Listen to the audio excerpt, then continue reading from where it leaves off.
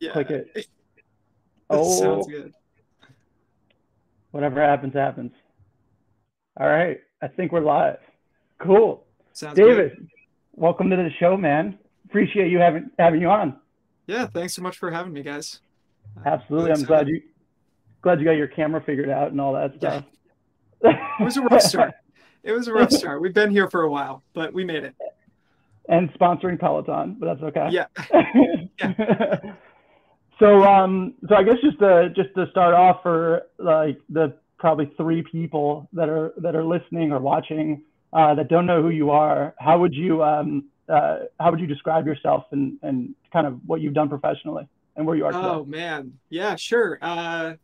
Look, well, right now, let's start with what I'm doing now. So right now I've kind of made the leap into venture capital. So I'm an early stage investor. I invest with a firm called Angular Ventures.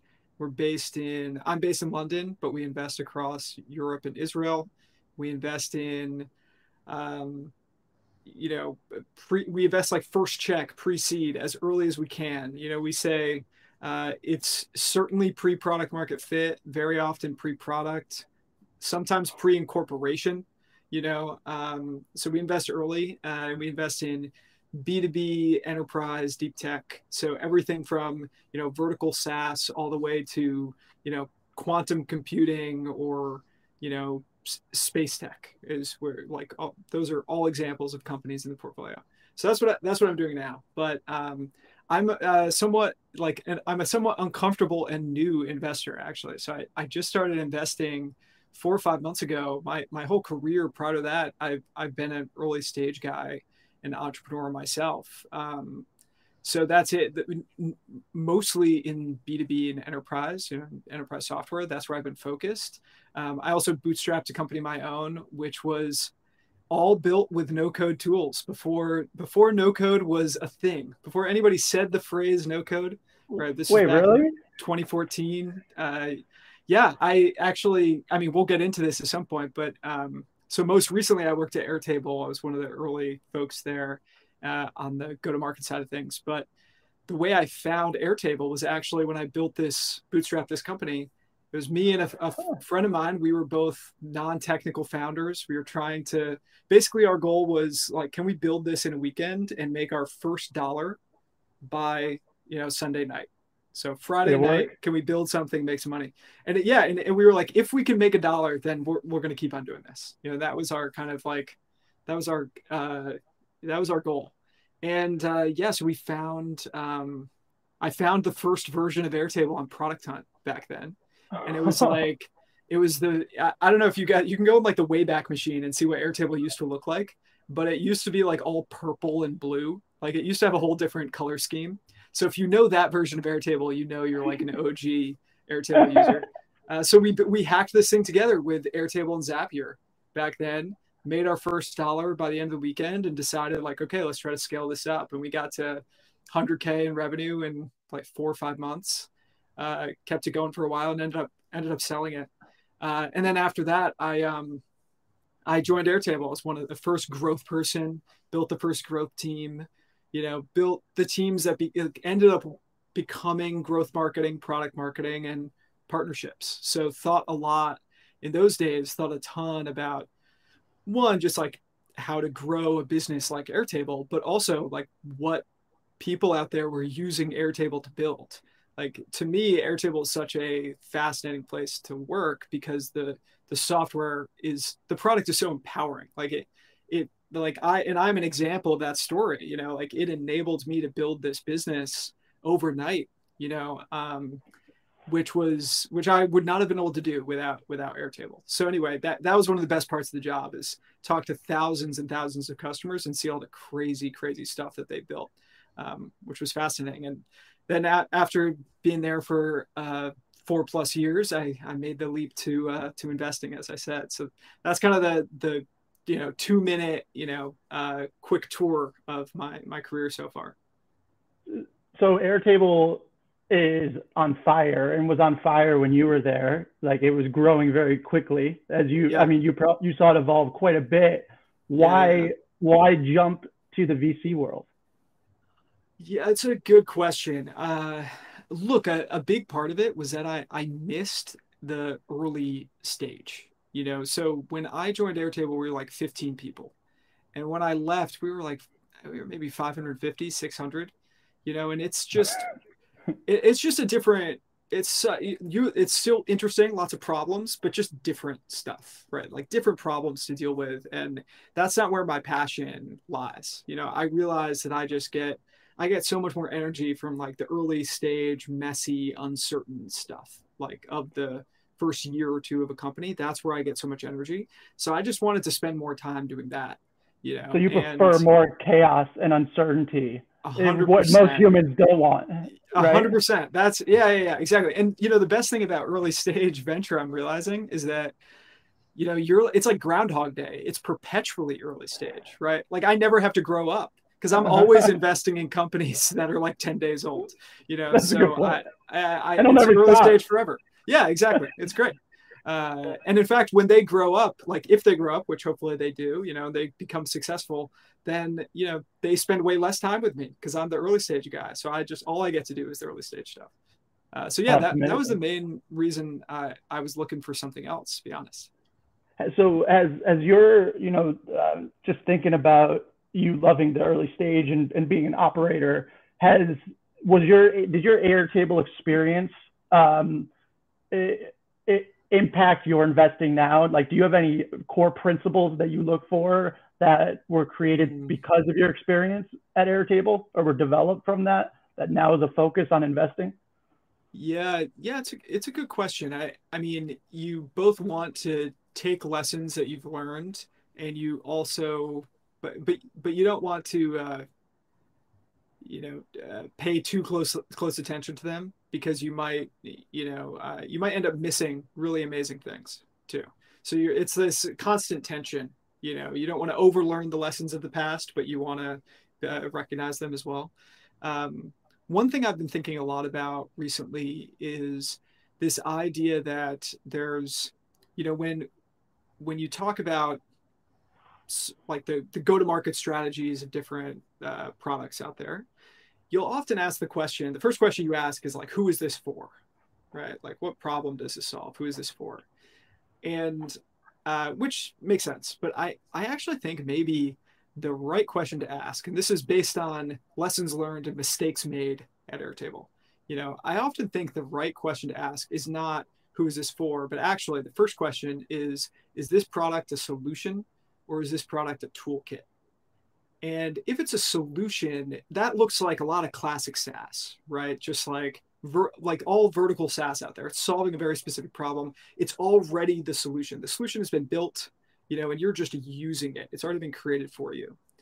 But a toolkit, it looks so different, right? And we can easily recognize like toolkit products for developers, right? Like API for every API first company out there, Twilio, Stripe, those are toolkits for developers. They can use those, put something together, build a solution that they sell to other people. Same with like every open source project out there, right? It like helps developers build a product, it helps them, solve a problem. They're putting those pieces together.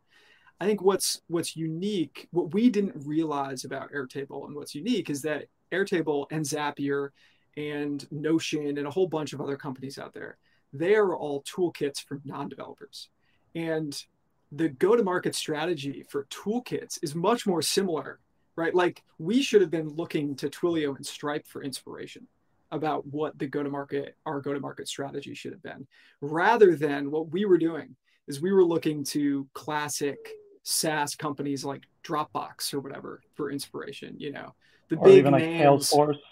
Or yeah, right, or Salesforce. Like we were looking to them for inspiration, and that was probably a mistake. Actually, like we should have been looking to these other companies to developer toolkit type products.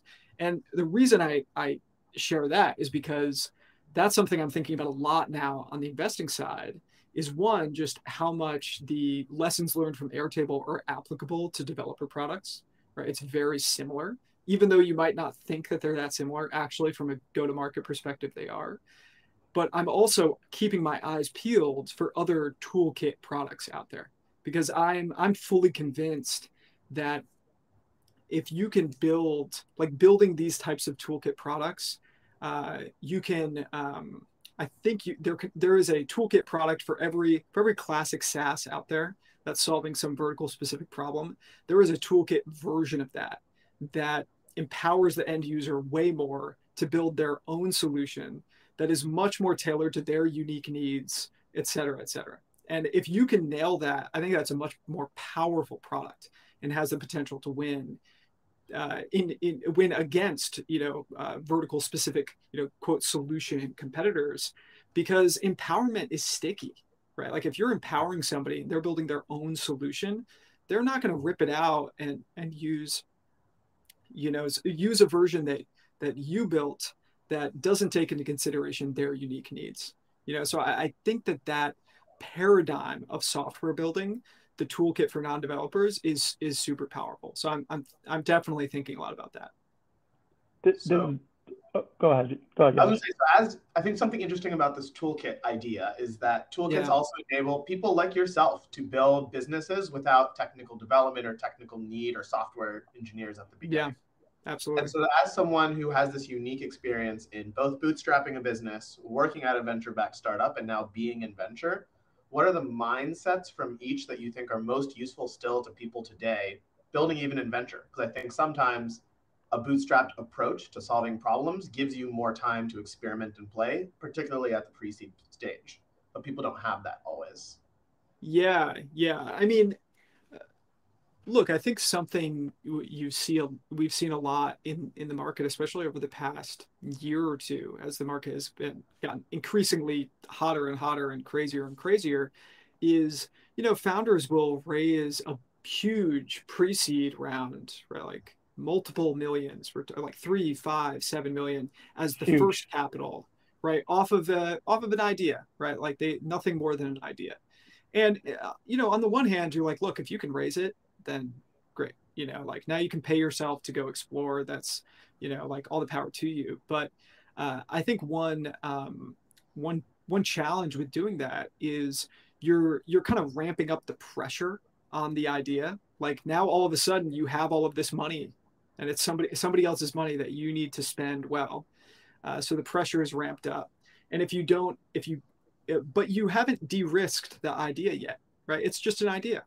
And so I think that's one of the best lessons learned from bootstrapping is like you can't just like all you do is you're a risk destroyer, right? Like you don't take risk because your whole life is so risky when you're a bootstrapper. Everything is risky.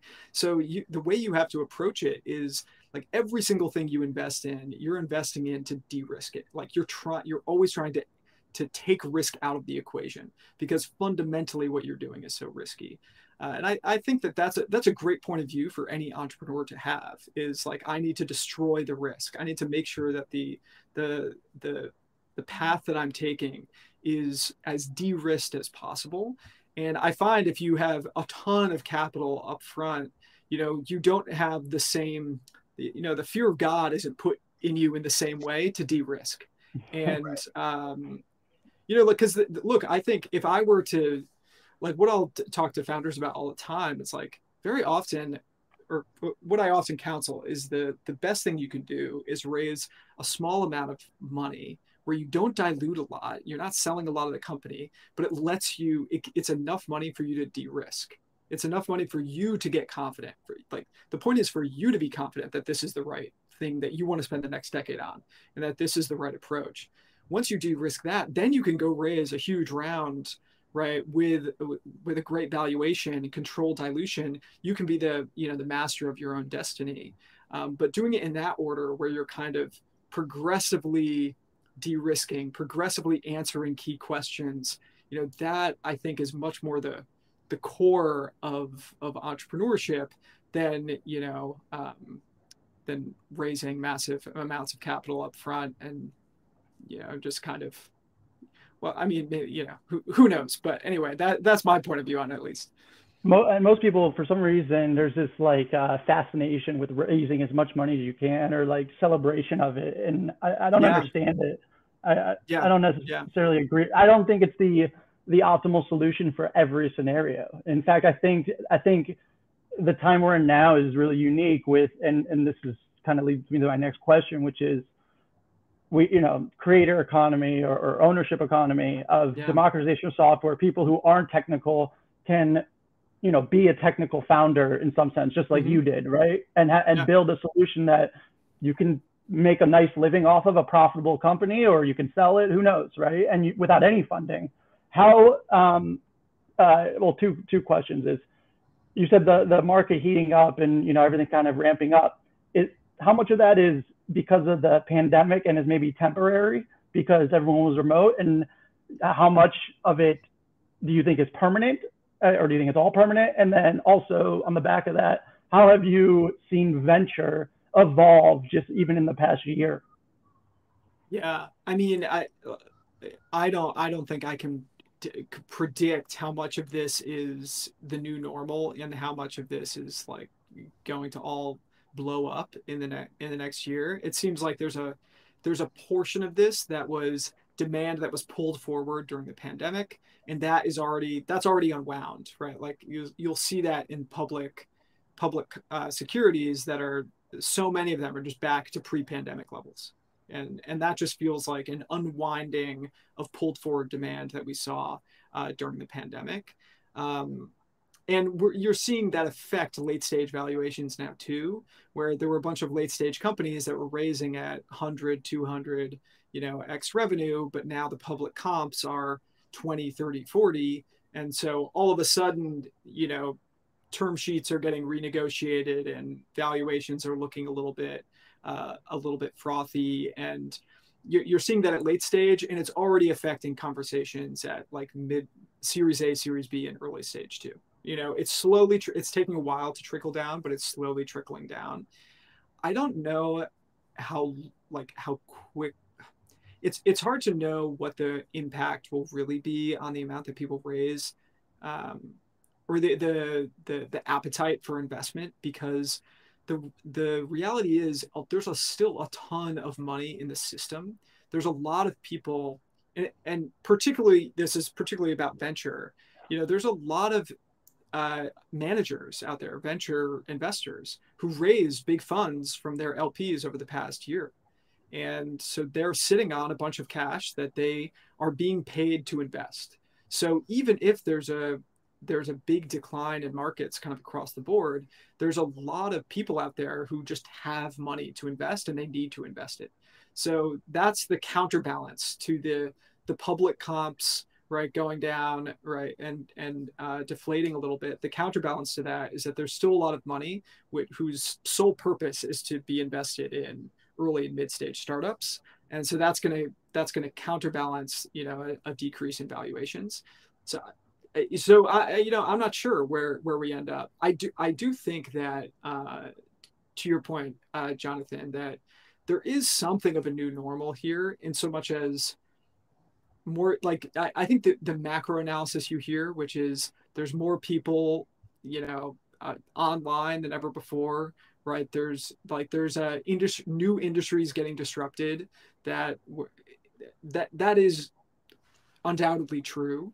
How much, does that mean that I think there's people out there who think that means that every $1 billion outcome is from the 2010s is going to be a $10 billion outcome in the 2020s, right? Every $10 billion outcome from the 2010s is going to be a $100 billion outcome in the 2020s. I don't know if that's the case. Like that, it's hard to believe that that's the case. That seems crazy, but I mean, who knows? And thankfully, from my point of view as a really early stage investor, it almost doesn't matter that much, right? Like the difference between investing in a company that's being valued at 5 million versus 10 million, it matters, but it doesn't matter a ton, because the different for a $5 or $10 million entry price, the difference between $1 and $10 billion is huge, but like both are such amazing outcomes that like I've done my job regardless, The one other thing I will say about raising big rounds, because I think this is a point that I think I don't know, I think isn't discussed enough, because we always talk about how the biggest rounds and how exciting they are and the biggest valuations, right? That's what we always talk about. But those are a rarity, right? Like the most common outcome is either $0, right? Like this is worth nothing. By far. Right? Like that's the most common. Or it's some, middle of the road acquisition, right? It's some acquisition for 50 or 100 million or 200 million, something like that, right? Like that's much more common than going public at $1 or $10 billion. And one of the things about those acquisition stories is that they aren't sexy. They're not the stories that are on the front page of, I don't know, TechCrunch. Twitter. I don't even know where people like read their tech news anymore. TechCrunch doesn't have the same cachet, I feel like. But anyway, they're not on the front page. But if you as a founder have only raised $10 million, right? Or 5 million, that 100 or 200 million outcome is life-changing, right? And it's a great outcome for your investors too. It's not amazing, but it's solidly good. But for the founder, most importantly, right? For the founder, that changed your life. Like that's generational wealth for your family, everything. But what if you raised 100 million? That's not an option for you anymore. Like you literally won't be able to do that, right? Your board will tell you can't, right? Your investors are going to push you to figure out how to become a $10 billion company. So one thing to consider, I think, when raising money is how each additional dollar you raise is closing a door. Right. It's reducing your optionality. So from a founder's point of view, like I would think selfishly, I'm always thinking about, one, how do I de-risk this business? And also, how do I keep as many doors open as possible? And the best way to do that is to not raise a lot of money, right? Or to raise just the right amount, right? Like you want to raise enough to answer the questions you need to raise the next amount, I think most people... real quick, I think most people think that, and I could be wrong here, but the more money you raise actually increases your optionality, and that might be a incorrect or an untrue thing that I think the majority of people actually believe, instead of decreasing your optionality. Yeah, right. I mean, raising more money, it keeps you alive longer, but it does so. The cost is great, right? It keeps you alive, but it closes doors by in so doing. And you're diluting, right? You're selling a portion of the company too. I mean, the best way to increase optionality is to become profitable. Like that, but then you're that becoming, I think Paul Graham talks about becoming default alive, right? Like that is ultimate optionality. That is what the real goal, should be. And that certainly, and we're talking about two different types of optionality too. I guess we're talking about like exit optionality and just like, can you survive or not? But I think both are really important to consider. I think one of the things I'm curious about in this topic though, probably two actually. One is that oftentimes, especially at the early stage, founders are encouraged, particularly venture-backed founders, not to focus too much on profitability and rather to focus on stickiness, growth, building something people want, and then eventually coming back to that, which I think encourages these large billion-dollar type valuations or mindsets where businesses die that could have actually been very successful as a profitable enterprise. So that's one piece. And then the second piece that actually I'm more interested in is, how do you define, I think there are a lot of right answers to this question, what the right amount is? Because you could be proxying for time to experiment, number of employees you want to hire, amount you want to get to profitability. But in your experience, how do founders resist the urge to take more money, given that the ecosystem is throwing money at them? Yeah, I mean, both really good questions. And I mean, you're just going to make me feel silly because I don't have good answers to either of them. Really. He makes me feel like that all the time, so don't worry about it. Exactly. Yeah. I mean, so wait, what was the first question was? First question, I think, was, so this might not be within your realm either. I think at the pre-seed and even seed levels, what you're talking about profitability. It's like, when do you get there? Yeah. Gotcha. So yeah, I think, look, ultimately it depends on what kind of business you're building, right? Like if you're bootstrapping a business, if you're running a small business that's not venture backed, then the milestones are going to be entirely different. Your goal is going to be entirely different. Like when you're bootstrapping, ultimately it's all about cash. You might be way more focused on, how quickly can I get cash back so that I can reinvest in sales and marketing. And so that cycle might matter more to you than anything else. And like, that's all you're focused on. And then eventually you care about profitability. But from a venture-backed point of view, I think conventional wisdom is largely right, which is like early on, if you optimize for profitability too early, that can be really bad, because you're going to be such a different business when you're 20 people versus when you're 2,000 people or 200 people. Be such a different business with different cost basis, and you're investing in different things. So kind of like optimizing for profitability now doesn't really get you anything. That being said, if you are in a situation where we're entering a huge period of market uncertainty, and you're worried that you're not going to be able to raise because the certain metrics that you think you need to hit, you're not hitting yet, then one of the best things to do is to become default alive, at least in the short term, right? And that probably means okay, we have to cut costs. We might need to let some people go. We need to figure out how to stay alive until we can sort out whatever these core issues are that are making it so that we can't raise the next round. So yeah, that I don't have a great answer on that, but I think your intuition is 100% right, which is like in the early years, you can optimizing for profitability too early is probably a mistake. But that's kind of related, I think, to your second question, which is, what are the milestones that matter? And I guess also, how much money do you need to raise to prove that out? Ultimately, I think that is it's such a personal, dependent question on the particular business, and everything that you need. It depends on the cost structure of the business and what you're actually doing. But look, I think that in the way that I often talk with founders about this is to think about what's the pitch that you want to go make when you're going to raise your Series A, and in fact, sometimes I'll even say, let's put the deck together. Let's actually put together the narrative. What do you want that pitch to be? What do you think is the pitch that'll make it so easy to raise the A? Everybody will just be throwing money at you. And let's just work backwards from that. Because whatever is in that A deck, embedded in that are a bunch of insights that you've uncovered, questions you've answered, milestones you've hit. So let's use that as a thought experiment to try to unearth those, you have that intuition about your business. So let's try to unearth those and then map that out over time and see, well, how do we prove those things out together? Well, so humor me with this hypothetical, and then if it goes nowhere, we'll do it. Let's say I'm a founder that you've invested in, right? 500K, team of 2 years of burn just paying ourselves to experiment. Right. Year in, we still got 250K left. We paid ourselves 100 to 125.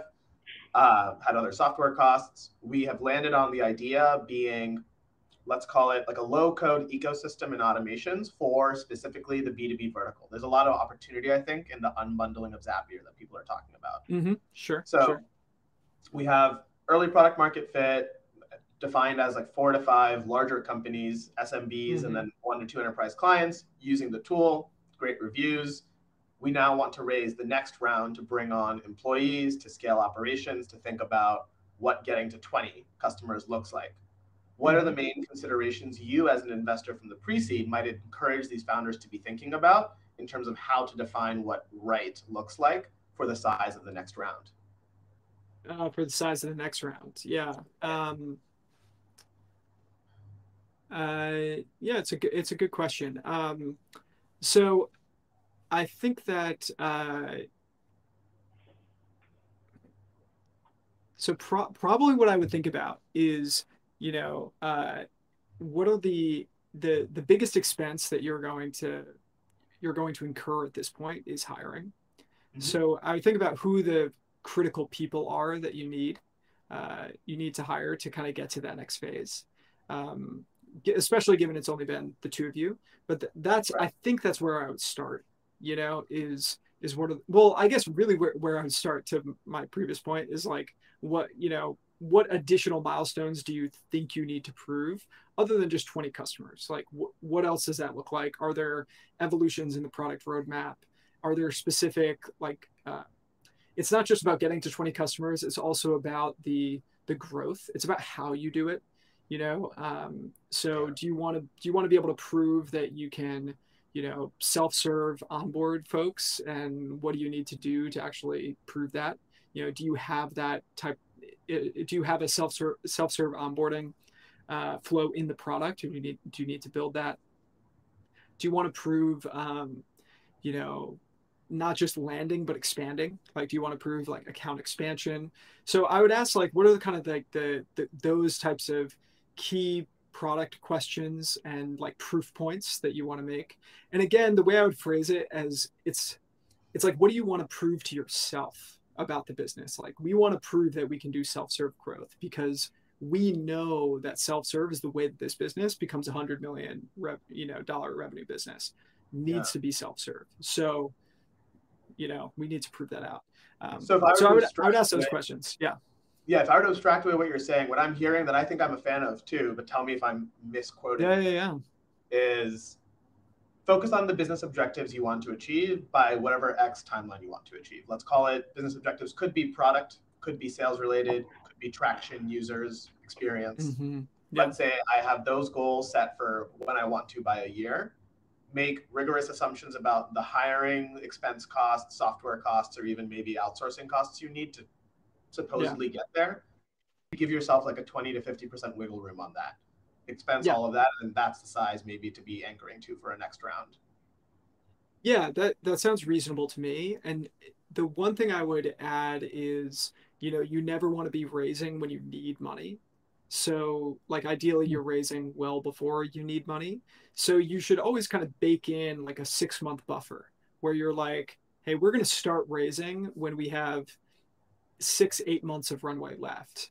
And that means that if it goes well, then we were never under any pressure. We always had, enough money in the bank. So that's one thing that I would add to that. And I think the other thing I would just reinforce is how I feel like the critical thought experiment here is to try to get in the heads of the next investor, the next round's investor, and try to think like, what if they could see this about this business would make them throw money at me? Like, what are the proof points that they would need to see? And then just try to back into those. So I think that's one of the most valuable questions to ask yourself. Wait, I'm just curious, like, what percentage do you put on the product versus the team behind the product? Like, when you're picking who to invest in, or what to invest in? Sure. Yeah. I mean, look, when we're as early as we were investing, I mentioned it's often pre-product, or that's all people. pre-incorporation, right? So yeah, I mean, look, people are they really are the most important thing. It's very cliche, I think, for folks to say that these days, but it's absolutely true. Like, you are, especially as an early stage investor, you're basically getting married to these folks, right? Like, you guys are going to be working together for a decade. So these need to be, you want to work with people that you are incredibly excited to work with for the next decade. So that's a big part of it. And what I've found, at least, is like, very often the founders I'm working with are the most inspiring people in my lives.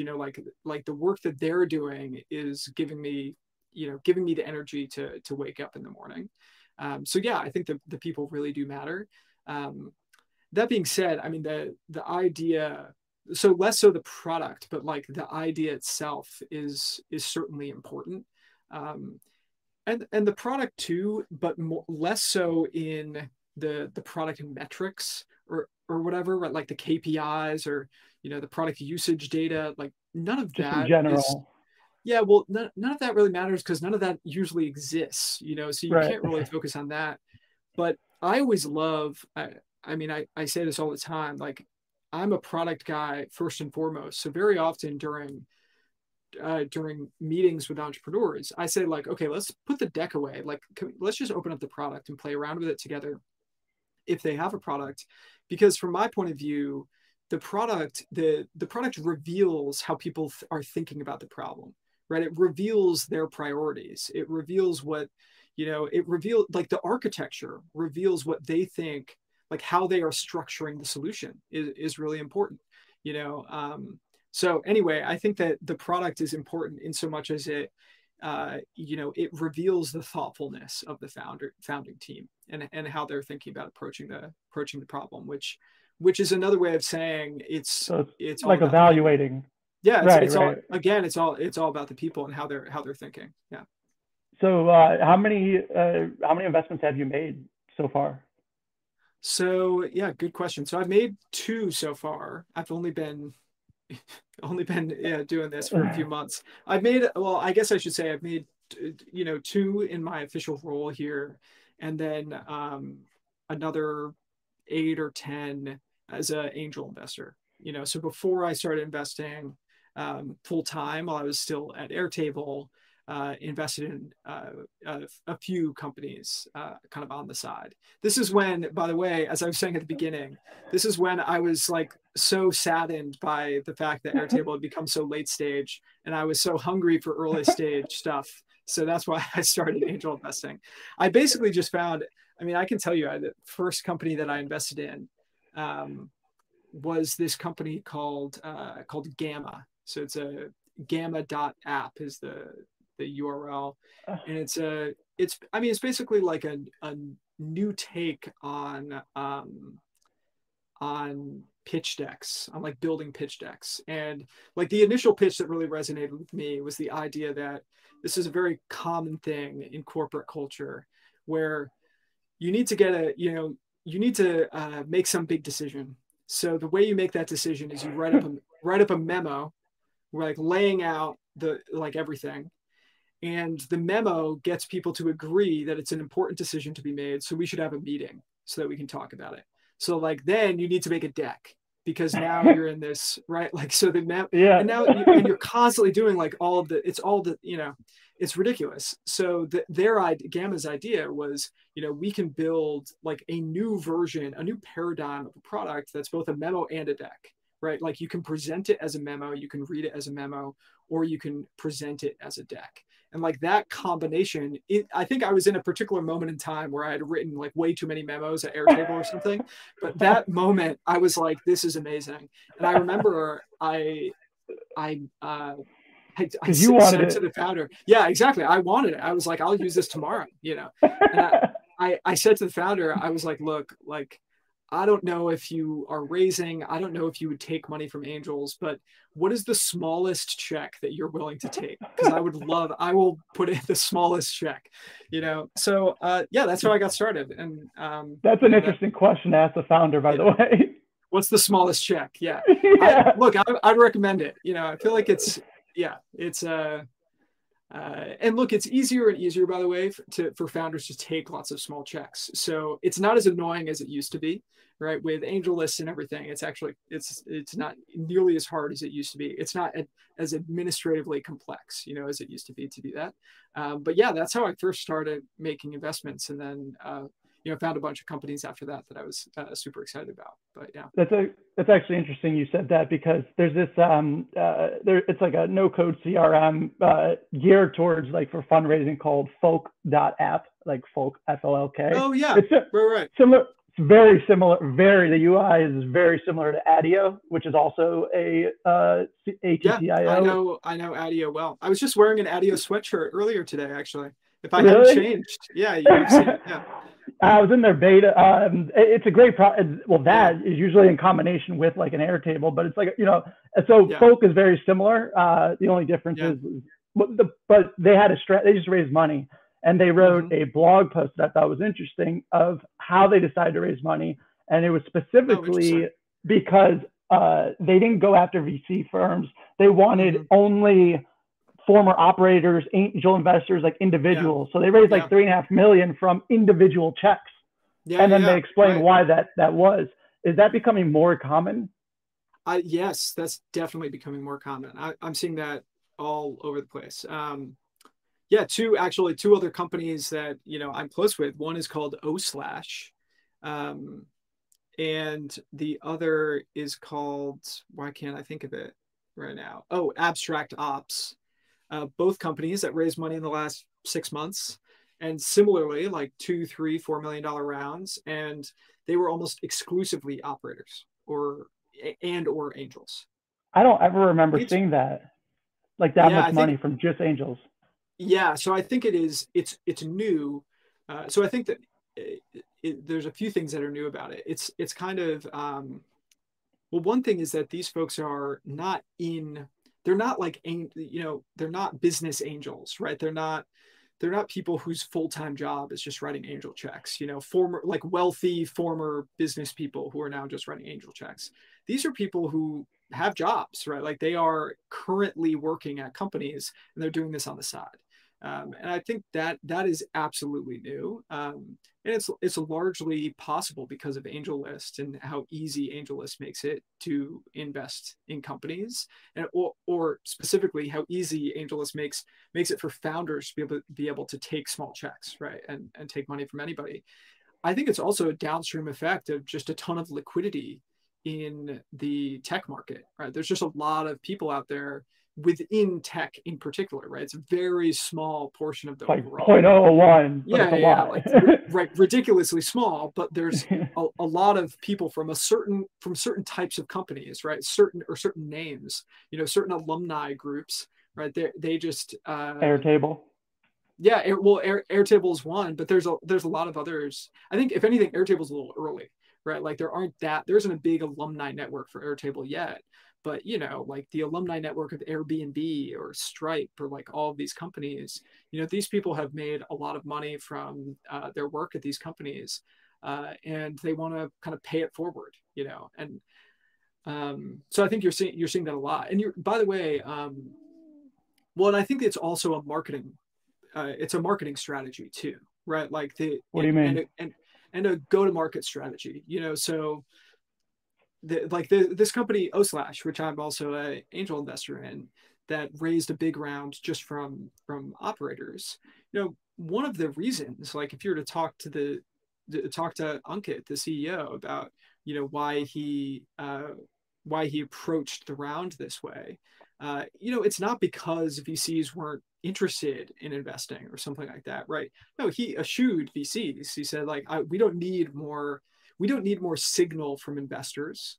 You're at like the investor signal isn't actually valuable to us, but what would be valuable is 100 people from 100 companies that we would love for oSlash to be used at. So we're going to get these people on board because they'll feel now we're aligned, right? Our interests are aligned, and maybe they can help us get in to all these different companies. So distribution. Yeah, it's a distribution thing and a marketing thing. You know, distribution direct to companies, distribution and marketing, because a lot of these operators have a lot of followers on Twitter. You know, they're active in their own communities, whatever it might be. You know, they're going to like you hope that they will you know, they'll spread the news about the company whenever the funding is announced or whatever else. So I think that's a big part of it. You're kind of buying scaled distribution with these checks too. How it's interesting. Just I mean, every day you see like 1 million products being created, and you know, some will be it'll be like a single founder, 10K MRR, you know, just all these like mid-level. And that's where I feel like more people are shifting their time, whereas maybe before it would have been more enterprise. How is this changing the kind of the no-code movement and non-technical founders to be more technical, changing enterprise SaaS at all? It's a good. That's interesting. I'm not sure. I haven't thought about that yet. That's why I asked you. I want to keep you on your toes. Yeah, keep me on my toes, man.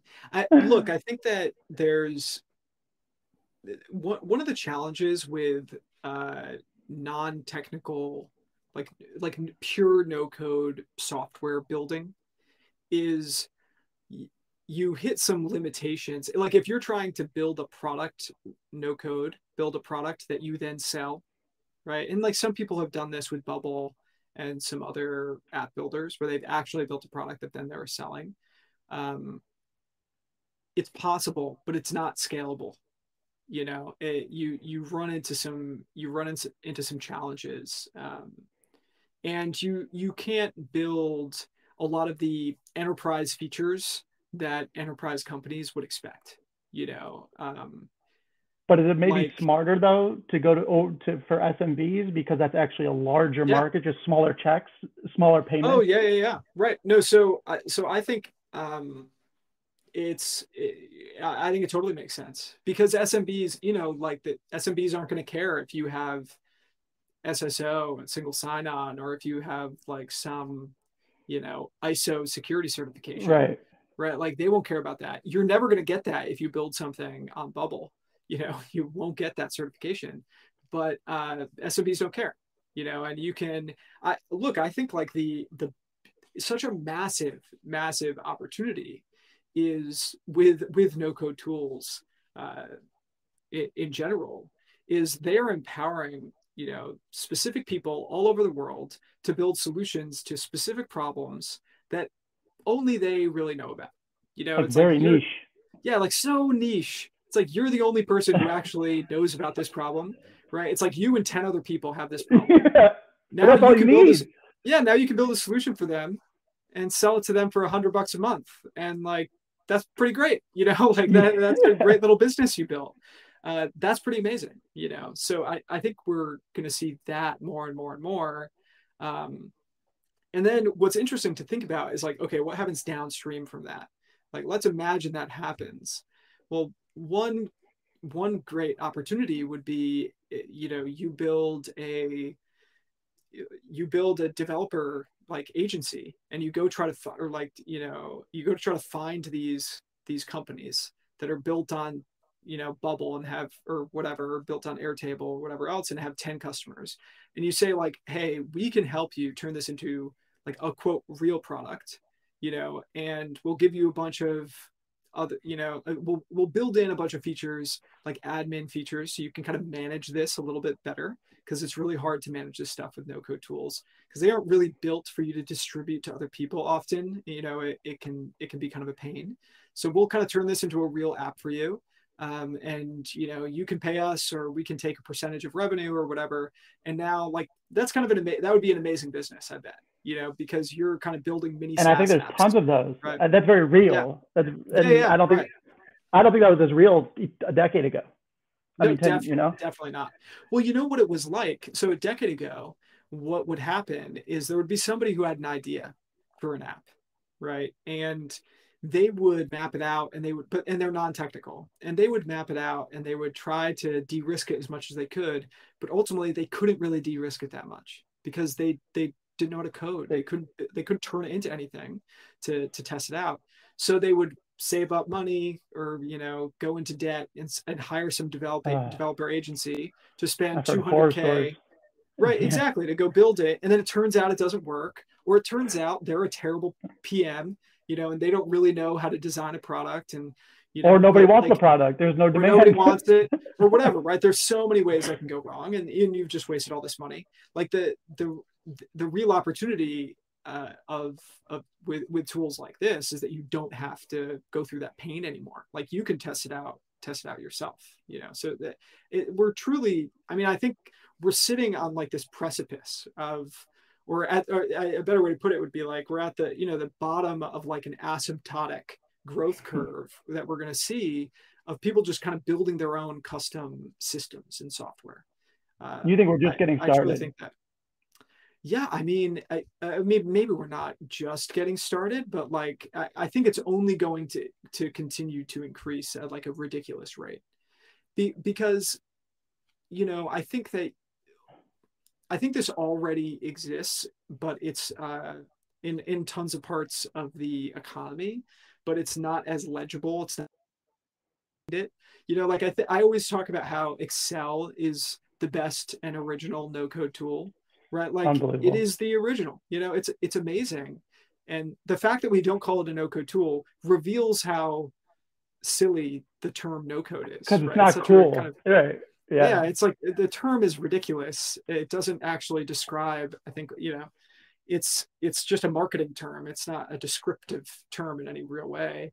But yeah, like there's so many Excel, like think of how many like Excel macros there are out there, and little programs written in Visual Basic on top of Excel, right? And a lot of those are eventually turned into SaaS apps. I think we're just going to keep on seeing that, right? Like there's waves and waves of that type of thing happening. And so, I think at the like almost parallel to that, at the same pace, is I feel like we're seeing. I'm very fascinated by community-led growth and building a community, and then productizing that in some way. Have you seen, or at least, or even at Airtable, was that a focus of your guys' growth, of building a community and leveraging that later, or anything like that? So Airtable always had a pretty vibrant community, but we didn't put in nearly as much effort as we could have, and probably as we should have, to engage with that community and really, accelerate its growth. I think there's definitely more we could have done. But I kind of want to make a meta comment on the idea of community-led growth. I think it makes sense, but it's also kind of to my point earlier about how there's like toolkit products and solution products. I think any toolkit product out there must have a community, right? It is a critical part of how that type of product grows. And you can just look to the open source world for the original community-led growth. Like any of those successful open source projects, or that go enterprise, whatever, those are all community-led growth companies. And it works. Yeah, it absolutely works. But I guess the reason I put a point on that is, rather than trying to reinvent the community-led growth like playbook, we should just look to the companies that have done this successfully, over the past 20 years. They did it with developers, right? It was a little bit different, but how can we tweak that just a little bit for a different audience? I think there's probably a lot of inspiration we could get from some of those projects over the past few decades. Interesting. And so kind of along the same lines, and this is a little bit of a tangent, but how do you see the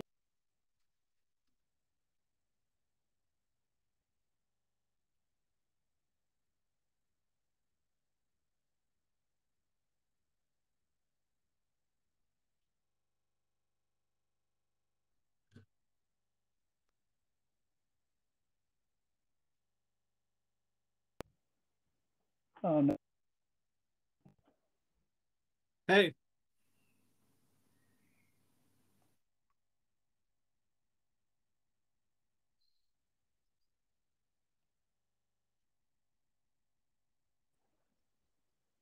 Sorry, I got disconnected. My bad. That's okay. I'm just very interested in like, I think of like the Substacks, and I think of podcasts, and that is sort of a requirement for especially these mid-level non-enterprise no code tools or toolkits, whatever. Like, is that, would you mentor founders saying that like those are critical things in order to grow, being a growth expert yourself? Right. Yeah. So I think what I would say is, so this is, all of my experience is obviously biased. It's contextual. It's based on, what I've seen at Airtable up front, and then what I saw at other companies that I worked closely with, like Zapier and others from that same cohort, where we were all kind of coming up together and talked a lot. What I would say is, what's critical is with a toolkit like product is you need to educate your user base on how to use it. Like that is the hardest part. All of these products, the hardest thing is activation, is how do you get people to deepen their product sophistication, right? How do you get them to use your product in deeper, more interesting ways? Because once they do, they'll unlock more value. It's exponential. And yeah, they'll get sticky. They'll be stickier. They'll invite more people, right? Like they will be the pillars of your growth, but you need to find those people who are kind of your builders, right? Does that create network effects? Is that what you're saying? So I don't think it's like a classic network effect, but from the classic definition of a network effect. But what I would say is what's important for growth with these types of companies is you need to find the person who's going to all these companies require, right? These are Lego kits. They all require people to put together the Legos, right? A box of Legos is not interesting by itself. A box or just as a box of Legos, right? It's interesting when it's put together in some. Yeah. I mean, look, I'm a builder, so I love that stuff. But like, not everybody, right? Some people like they don't care about the box. They want like whatever it turns into. They want the solution. So if you're selling a box of Legos, you need to find the people like us who want to put those Legos together, right? And who are excited to learn how to do that and have ideas for what to build and everything else. So a question to ask yourself is, how do I find those people? What's the best way? One, what's the best way to find those people? And two, what's the best way to educate them and help them, accelerate up the learning curve of your product? And I think community is a very powerful way to do that. But you should do it with those goals in mind, right? Rather than doing community for the sake of community.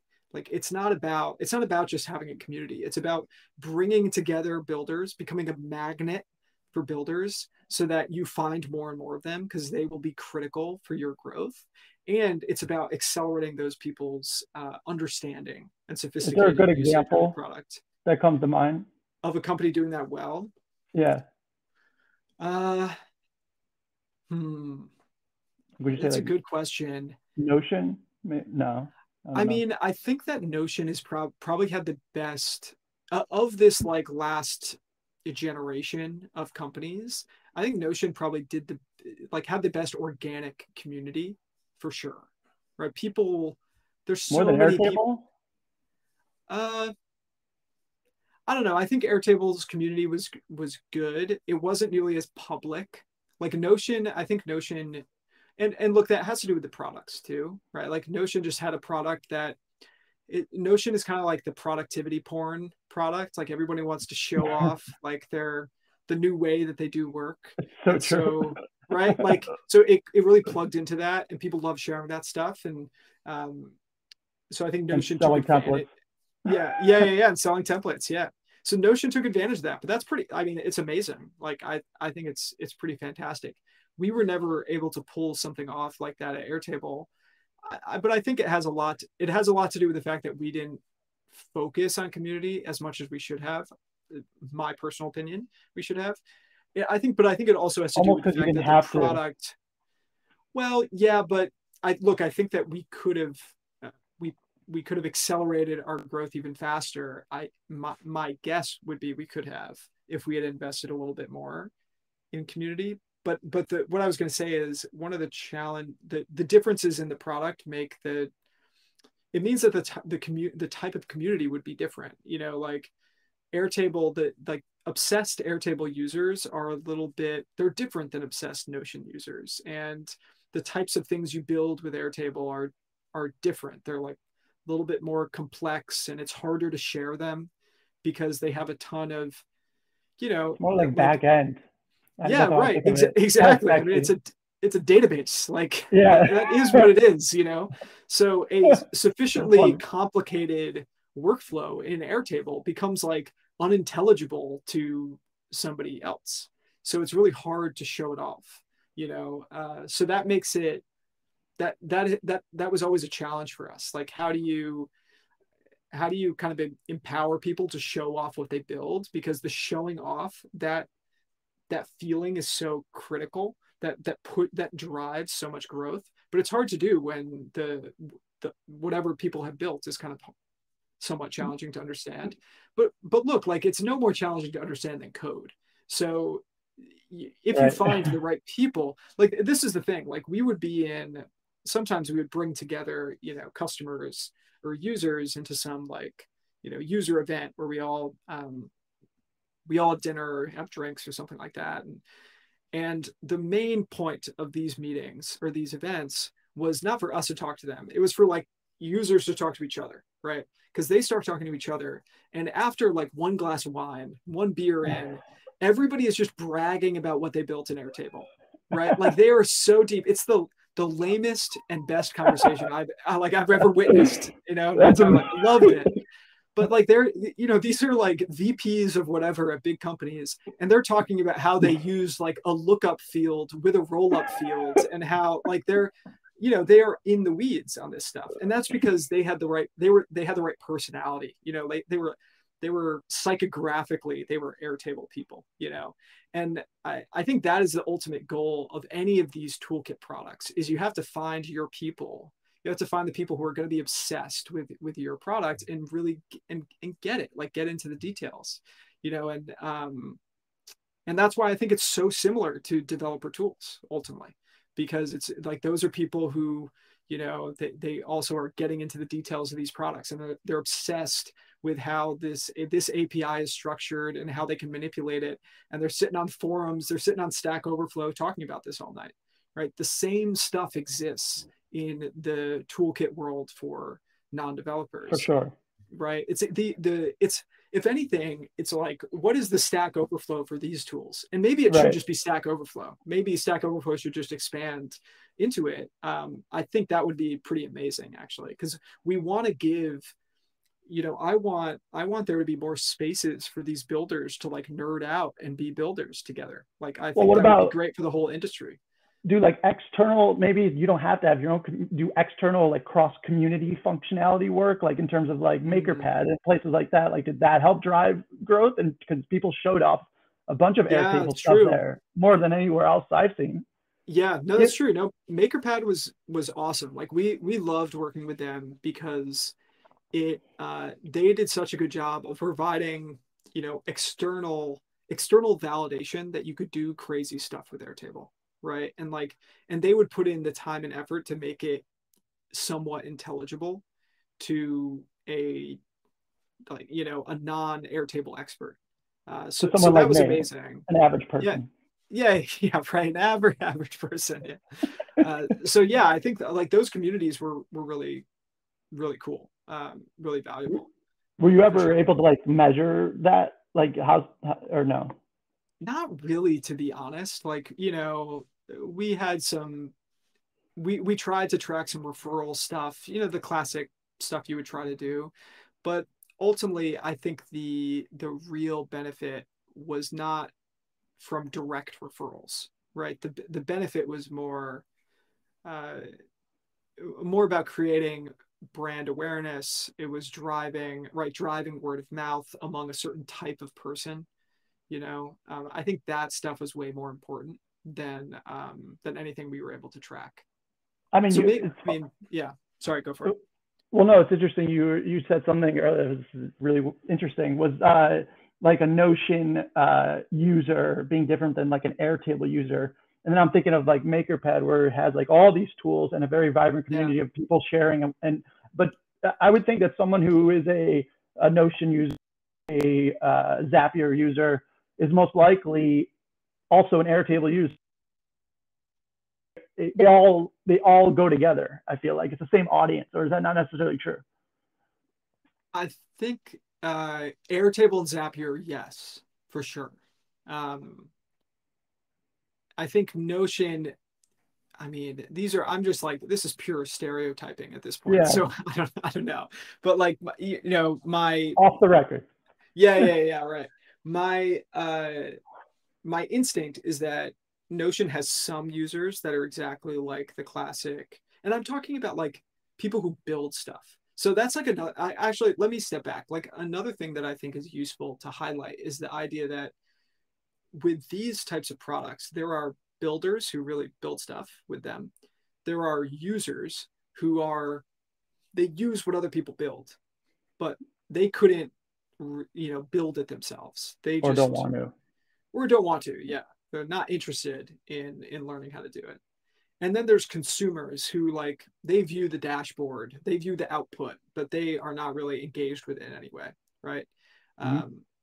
So I think the builders are all quite similar, right, across all products, right? Like if you're somebody who is, and I know these people, right, who are like obsessed with building kind of the perfect Notion system, and they call it a system, right? Like those types of people, like they are also the people who are obsessed with building, complex Airtable workflows. They like productivity hack articles.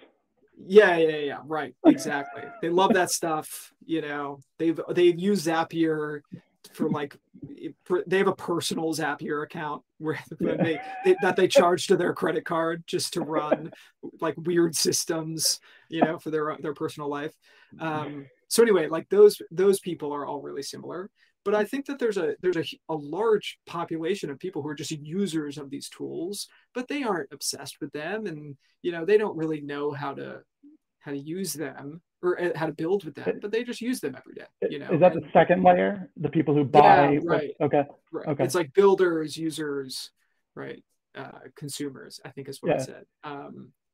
Yeah, and I think this is a somewhat unique dynamic for non-technical toolkit, right, products, right? Because with Twilio or Stripe or whatever, it's like you're a developer, you build something with Twilio, but it's a consumer facing app at the end of it. They have no idea that Twilio is being used. It doesn't matter. Right. So the developers love it because it's a Lego brick in their huge Lego, sculpture. Good company. And right. Yeah, totally. With Airtable or Notion or whatever, the people who are building the systems, the end output isn't some other app, right? Like the end output is also Airtable. It's just it's just already been set up, and I actually think this is a big challenge for these tools, both Airtable and Notion, as well as a ton of others, right? There's so many other of these toolkit style tools that are being built now. A big challenge for them is how do you give power to the builders, but then abstract away the complexity for the users, so that the users don't get overwhelmed with what the builders have made, and they can. Aren't those conflicting? Well, this is the product challenge that these companies are trying to solve right now, and you can see this with Airtable is building interfaces. So it's like a GUI to build, right? Yeah. Or a system to build GUIs on top of Airtable. That's kind of what they're driving at, right? They're saying like there's builders who are going to build the database, build the system, and then they're also going to build a GUI for all the other people who don't care about how the database is set up and just want to interact with the system, right? I think that's really, really important.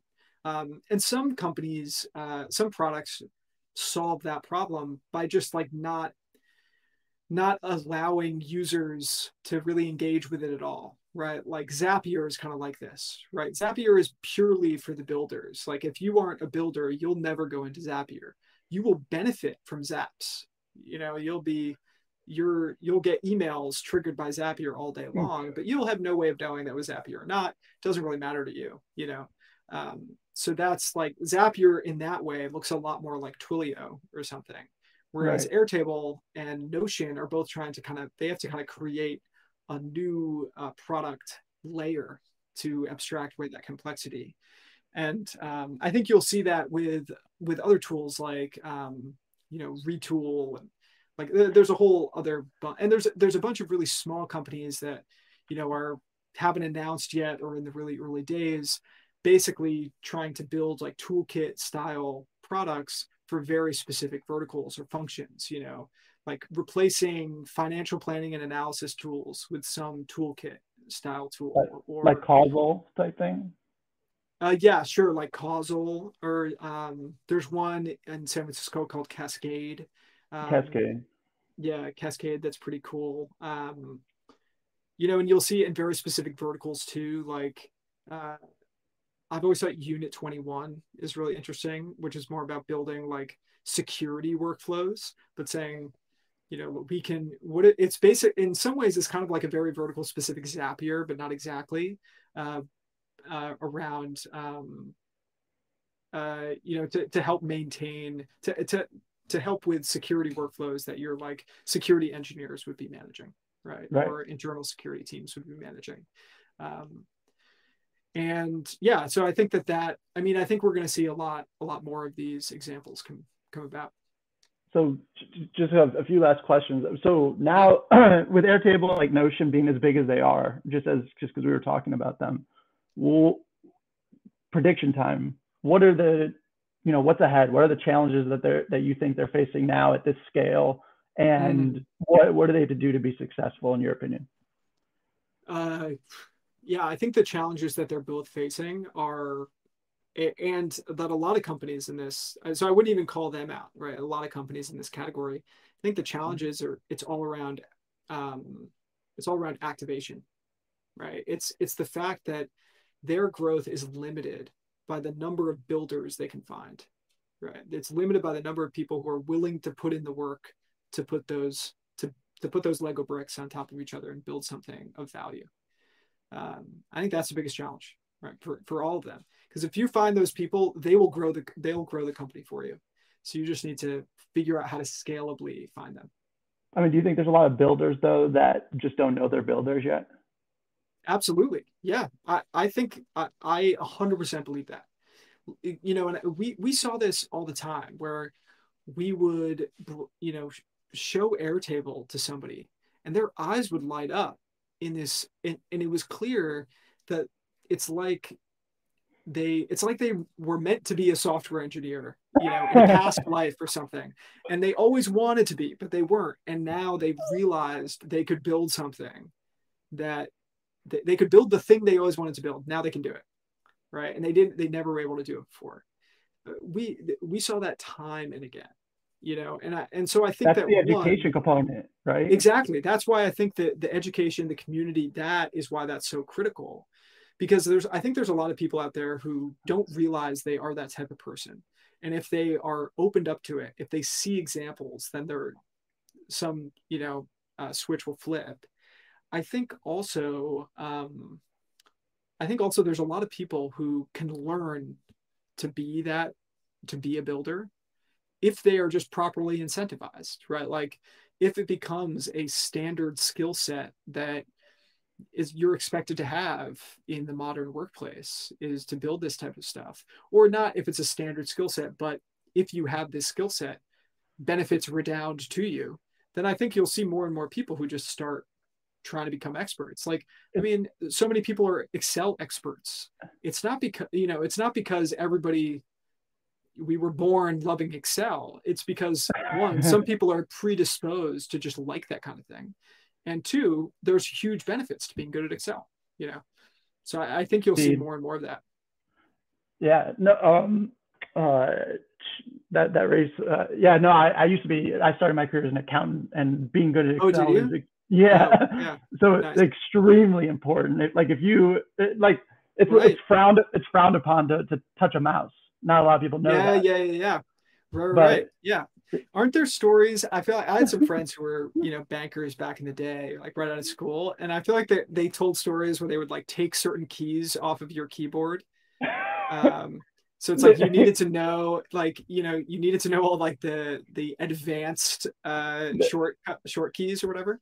There was not a picture, but it was framed, and it was a mouse, like a computer mouse with it cut off. Showing that you cannot use this. Yeah.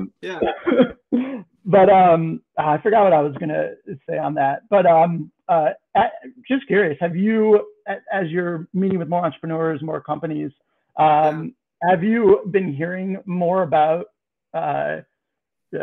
blockchain, Web3, or is that just an area that you're just not like? Is that going to impact every situation in every industry, whatever you're investing in, or do you not know?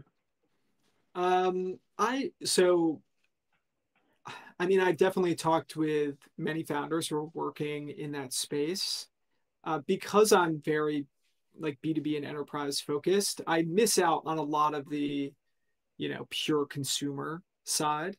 So Sure. I've talked with a lot more companies that are more like on the infrastructure side of things, like they're trying to build like Web3 infrastructure, that kind of thing. Um, I've also talked with a fair number of companies that are trying to think about how to use like, tokenomics as a part, as a kind of a primitive in their product, Does that intrigue you? specifically. Yeah, which I think is definitely intriguing, and they're thinking about using it specifically to kind of like bootstrap, solve the cold start problem that you might have in any ecosystem that you're trying to build. So I think that's quite interesting. And I haven't found an example that fully has made sense to me yet, but I think there's going to be a lot of them. Like an example of what I mean, even though this is not a great example, would be like, let's say you wanted, and it's not an example I would necessarily invest in because it's not like a B2B company, but let's say you wanted to build a competitor to YouTube. What you might do is you might like offer tokens to people who were kind of creators and say like, if you create on my new platform, right, you can benefit from these. We'll do airdrops, whatever, right? You can use all of these primitives that have already been kind of defined over the past few years. And then you could offer a revenue share with everybody who has tokens based on advertising CPMs, right? Like you could easily quantify what each person should what revenue share people deserve based on the tokens that they were able to secure based on how many videos they uploaded, whatever. Like you could imagine creating that ecosystem, or creating that marketplace, and creating that incentive structure. So you can see how that might work. Like I haven't thought deeply enough about it to think through all the ways it wouldn't work, and I'm sure there are a lot of ways that it would completely fall apart. But broad strokes, you're like, okay, I can imagine that. Like, could a YouTube also just flip to that really quickly? Like, if they see that, if you're building that competitor, or once it's centralized like that, it's very hard to become tokenized, we'll say. Well, no, it's a good point. I mean, I think that it seems like YouTube could kind of fight back by basically just offering better revenue share, Right. agreements. They already do revenue shares. They could just like do more of that. Yeah, I think this is so maybe this is a bad example for that exact reason, but it's more of a representative example of like how you could leverage tokenomics to try to solve this cold start problem that a lot of networks face. And I imagine there's similar ideas in B2B. Certainly you can imagine there being ideas in B2B related to like any ecosystem play. Like anytime you need a bunch of people to buy in to like building on top of your, like you're trying to build a developer platform and you want people to build on top of your app, but you don't have enough users yet for developers to care. Like usually that's a intractable problem, right? And you're trying to incentivize them, or you're trying to, right? There's all these different things. And this is just a way of aligning incentives. This is a way of saying like, hey, we're incentivizing you, not by trying to just like dump, like give you checks right now.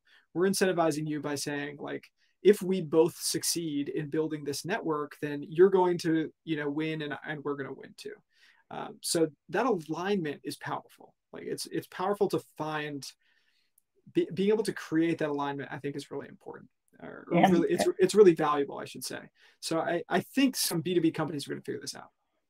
I remember I was gonna just to backtrack to what we were talking about before, when you were saying having that skill set of building in companies. Is that sort of in reference to what I think is one of the better articles that I ever read, was the founders hiding in plain sight? Is that what you were kind of alluding to? Oh yeah, yeah, right. Yeah, that's right. And I think. And do you see that coming true? I mean, I think so. And you know, I wrote another article about like no code operations being like a role that I think would matter. And I think that both of those are trying to get at a similar point, which is there's going to be more and more people out there who are building stuff that looks like software but isn't built with code. And the stuff that they're building is going to be, it's going to get closer and closer to software over time until the point where it doesn't look different than software. You can't tell the difference anymore. And hopefully more and more people will be empowered to do that too. And I think that's true. I have no reason to That's believe more that internal, that isn't. right? Well, yeah, I think it's certainly internal. So I think it's happening quicker internally Yeah. because there can be the products that you build, like internal tools by their very nature don't need to be as polished, right? They can be a little shitty. It's okay. Historically, they have been. Yeah, because it's like you have to use it to do your job. Right. So yeah, I think it's happening internally like much faster than it's happening externally. But yeah, I imagine it'll happen externally over time. I think that's harder, for sure. The external problem is harder, and that's why, like me personally, I'm more bullish on Airtable and Retool than like Bubble or something. Right. Just because I think like the market opportunity is much more interesting internally in the short to medium term. I totally agree with that, and that leads me to my last question, which is, you said bullish. In the B2B space, what are you most bullish on in the next 5-10 years, or what do you think overlooked? I have actually one question after this, but what do you think is being overlooked that you believe you see clearly today that will, show itself in the future? Yeah, that's tough. So a few things that I'm excited about. I don't know how overlooked these are. But we'll see. But a few things that I'm excited about. So one is, we talked about this a lot, but I think that toolkit products, like that's what I've been calling them, during this conversation. But I think those products are going to be increasingly important. And I think we're in a weird moment where nobody wants to invest in like quote no code things anymore, because it feels like haven't all the winners already been decided? And I think probably what'll happen is people will just like rebrand it again. They're not going to call it no code anymore, and it'll seem like a whole new thing, and then there'll be another rush to invest. No. Yeah, right. Make, right? Yeah, like, ungoogleable name. Like why? That's very interesting. I was surprised. Yeah, interesting approach. That's what I thought. Yeah, but I think that I think we're going to see more and more of these types of products that like take this design inspiration of being a toolkit. I think we'll see more and more of them just across every function in a company. Every vertical, every function, just more. We're just going to be giving more power to the people. Giving more power to the business end user. That is something I would bet on. So that's one thing.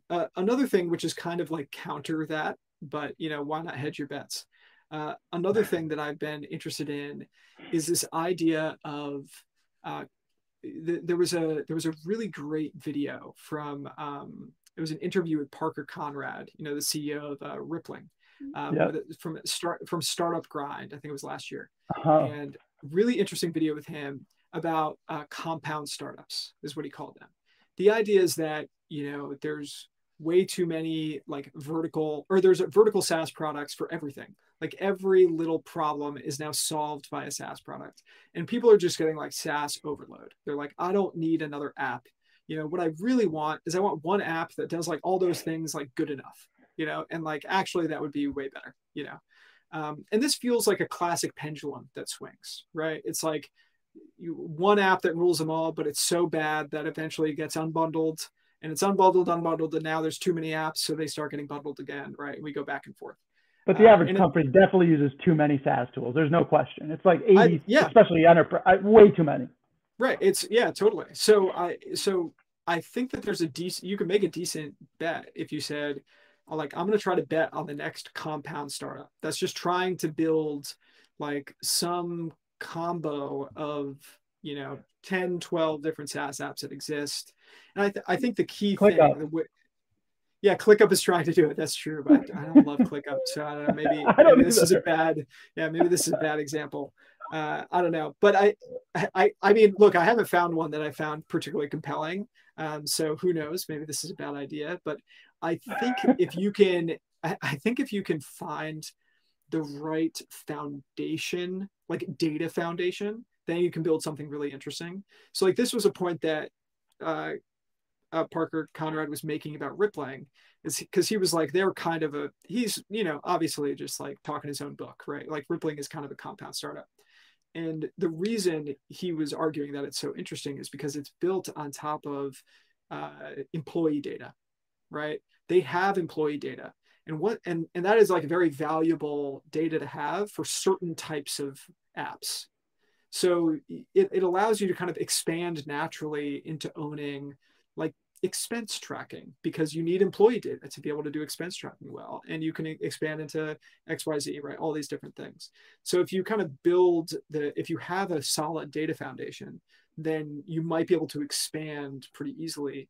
And then you can provide, metrics that would be really, really hard to more personalized, also better customer experience. Well, yeah. So, right. That's totally true. Right. Like it's just a better experience. You know more about your customer because you know all these different things they're using, and you can provide dashboards and metrics to them that would be really hard for them to build themselves if they were using, 10 different SaaS apps. Like for them to provide those same metrics, they would need to throw out that all that data would be in some data warehouse, and they would have to build the dashboards themselves, and you could just kind of do it for them. So there's a lot of inherent value. Like you end up adding a lot more value by bringing these things together. So that's another idea. And then third idea for you is I've been thinking a lot about how does Salesforce die? Because they don't. Look, I mean, that's what you kind of think. You look at public markets, you look at their execution, it's completely insane, right? Like absolutely it's bonkers. But if you've ever used the product, right? If you've ever used the product, you're like, this is absolutely terrible. I totally agree. Yeah. So if you believe that like eventually that'll catch up to them, then you kind of have to ask the question, like how will Salesforce die? And one thing I've been thinking about is, in a world with better and better data warehouses where people are piping every single piece of customer data, their product usage data, everything, and they're all piping it into data warehouses and data lakes, maybe the competitor to Salesforce is actually, right? It's actually the data warehouse itself, right? Because then, and this is again counter to my last thesis, but then is you could basically unbundle Salesforce and say like, I'm just going to build some super specific app that plugs directly into Snowflake and solves this portion of a problem that a bloated app like Salesforce solves, because I can plug into the customer data directly.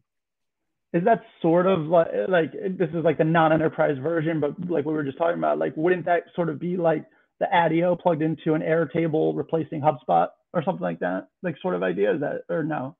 Yeah, I guess so. If Airtable like stored the data, I guess. Right. Only if Airtable stored the data, which is not a great use case for Airtable, Right. Just being a pure data store, because, the record limits aren't high enough for that. So an application, but yeah, data warehouses is what you're saying. Right. Yeah, exactly. It's like, I'm trying to think of what a good example of like a specific app would be, but like, some portion, I mean, you're kind of already seeing this, right? So actually this is probably the best way to visualize it. If there's a company called Scratchpad, and there's another one that's a little bit older called Dooly, and they're both essentially, right. They're essentially UIs on top of Salesforce, right? Like it's basically like, right. Do you want to update Salesforce, but you hate logging into Salesforce? Just use our UI, and now you can update Salesforce, right? Like so what if we just said like, yeah, and what if we just said like, okay, Salesforce no longer exists, but continue using Scratchpad, and now you're just going to update the lead record, but the lead record is in Snowflake. Who cares, right? It doesn't matter. Salesforce is just a middle layer at that point. Like Salesforce isn't doing anything. You know, But aren't they kind of the it's data no warehouse longer. and Yeah, and the Lightning they are right ecosystem? now.